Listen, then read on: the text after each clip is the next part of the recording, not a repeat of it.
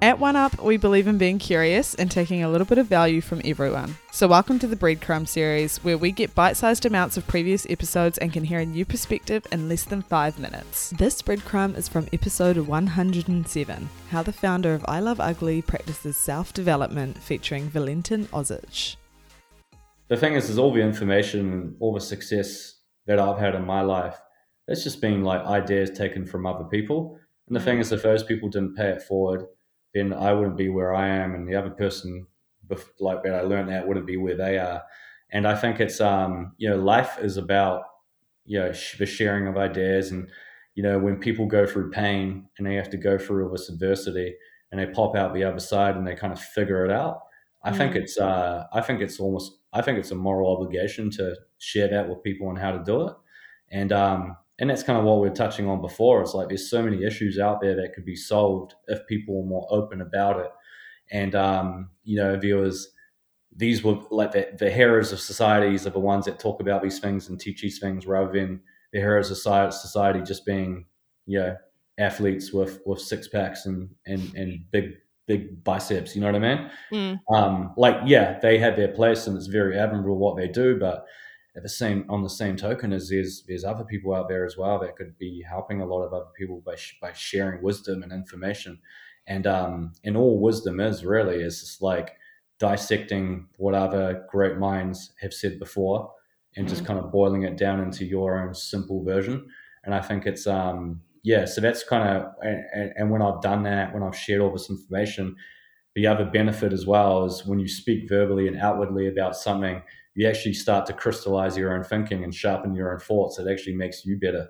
And so it's a bit of a catch-22. You get to add value, a lot of value to other people's lives, and at the same time, you're adding more value to your own life because you're sharpening the way you think, and also you're living abundantly.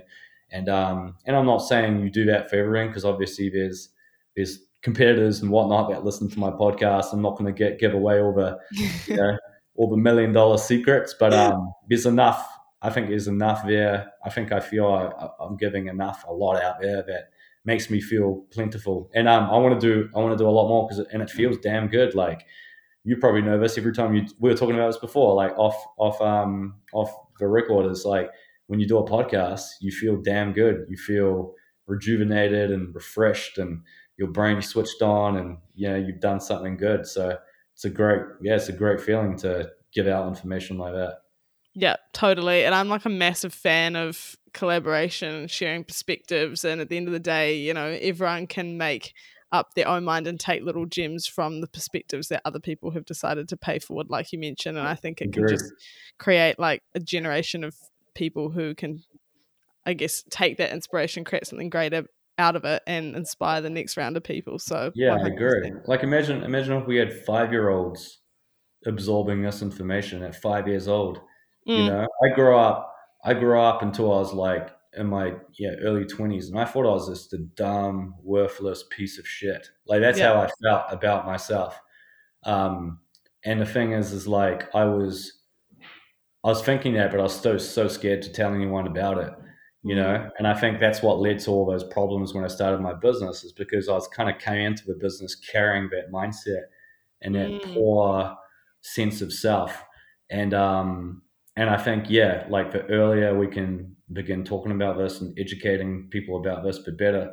And it's quite funny, like my son Obi, he's 9 years old, he's learning to skate. Like, he's been skating for about a year, and he's getting real good. But it's like everything we're talking about now, it's like when you apply it to a sport or a hobby or anything else, it's just pure mindset. And like, he'll learn really quickly. He'll have this huge growth trajectory, and he wants to learn a new trick, and he'll get upset and shitty and want to quit. And I just tell him, I was like, Obi, this is all part of the process. Like, you progress fast, and then you get to a point where you can't figure it out. But if you want it bad enough, you keep going, and boink, you go to the next level. And if you keep doing that for every aspect of life, you're going to have a great life.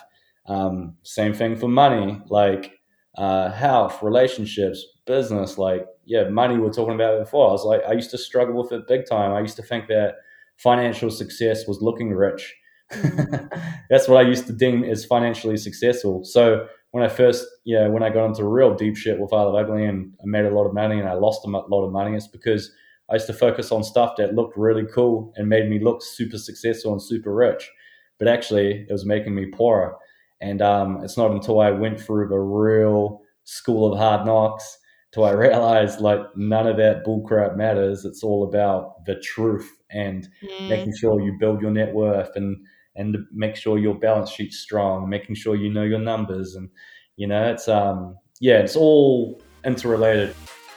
Thank you so much for listening to this episode of the One Up Project. If you want to find more stuff just like this, check out our other apps or follow us at the One Up Project on Instagram or TikTok. See you there.